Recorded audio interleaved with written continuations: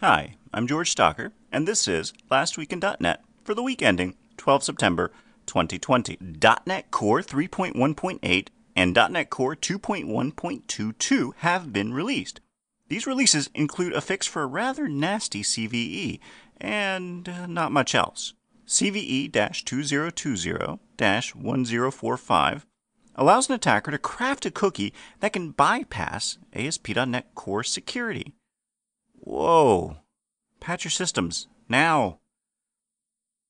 But speaking of CVEs, CVE 2020-1472 has been reproduced. This CVE allows an attacker to bypass domain authentication with a specially crafted request that allows them to escalate their privileges. This, of course, is only an issue if you're using Microsoft Server. You're not, right? You've already moved to Linux? No? Oh.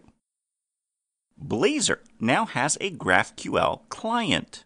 In the leave some innovation for the rest of us space, Blazor now supports GraphQL. Though, if you're using Blazor and GraphQL, you've probably blown through your innovation quota for the next few years. Be safe out there.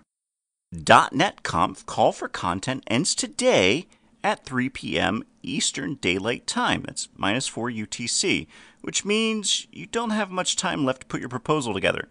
I'm not sure how I missed the CFP, but I'll do better next time. Now, the virtual conference itself takes place November 10th and 11th, 2020. This is where they're going to release .NET 5. I wouldn't miss it.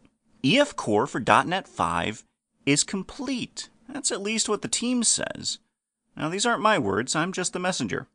Now, here's a list of things they just finished in Preview 8, which was the last release.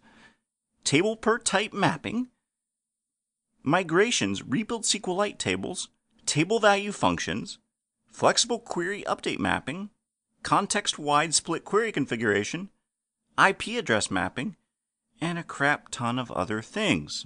I'm really glad that EF Core is ready for .NET 5, but I can't help but wonder, with all of the features that EF Core has, it's not just going to be as bloated as EF was. No. It'll work until someone finds a way to have a simpler ORM that we can use to replace Entity Framework Core.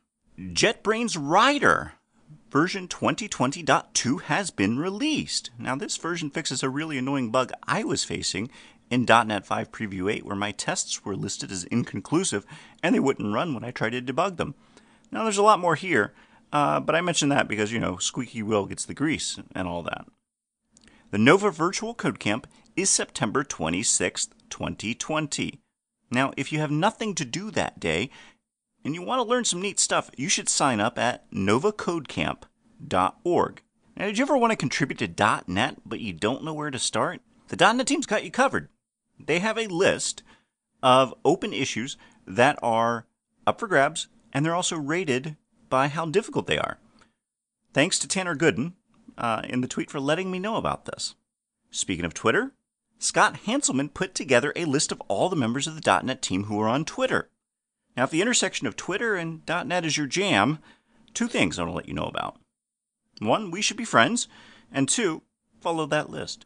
And that's it for what happened last week in .NET. My name is George Stocker, and I help .NET teams double their productivity through TDD practices that don't suck. Thanks, and I'll see you next week.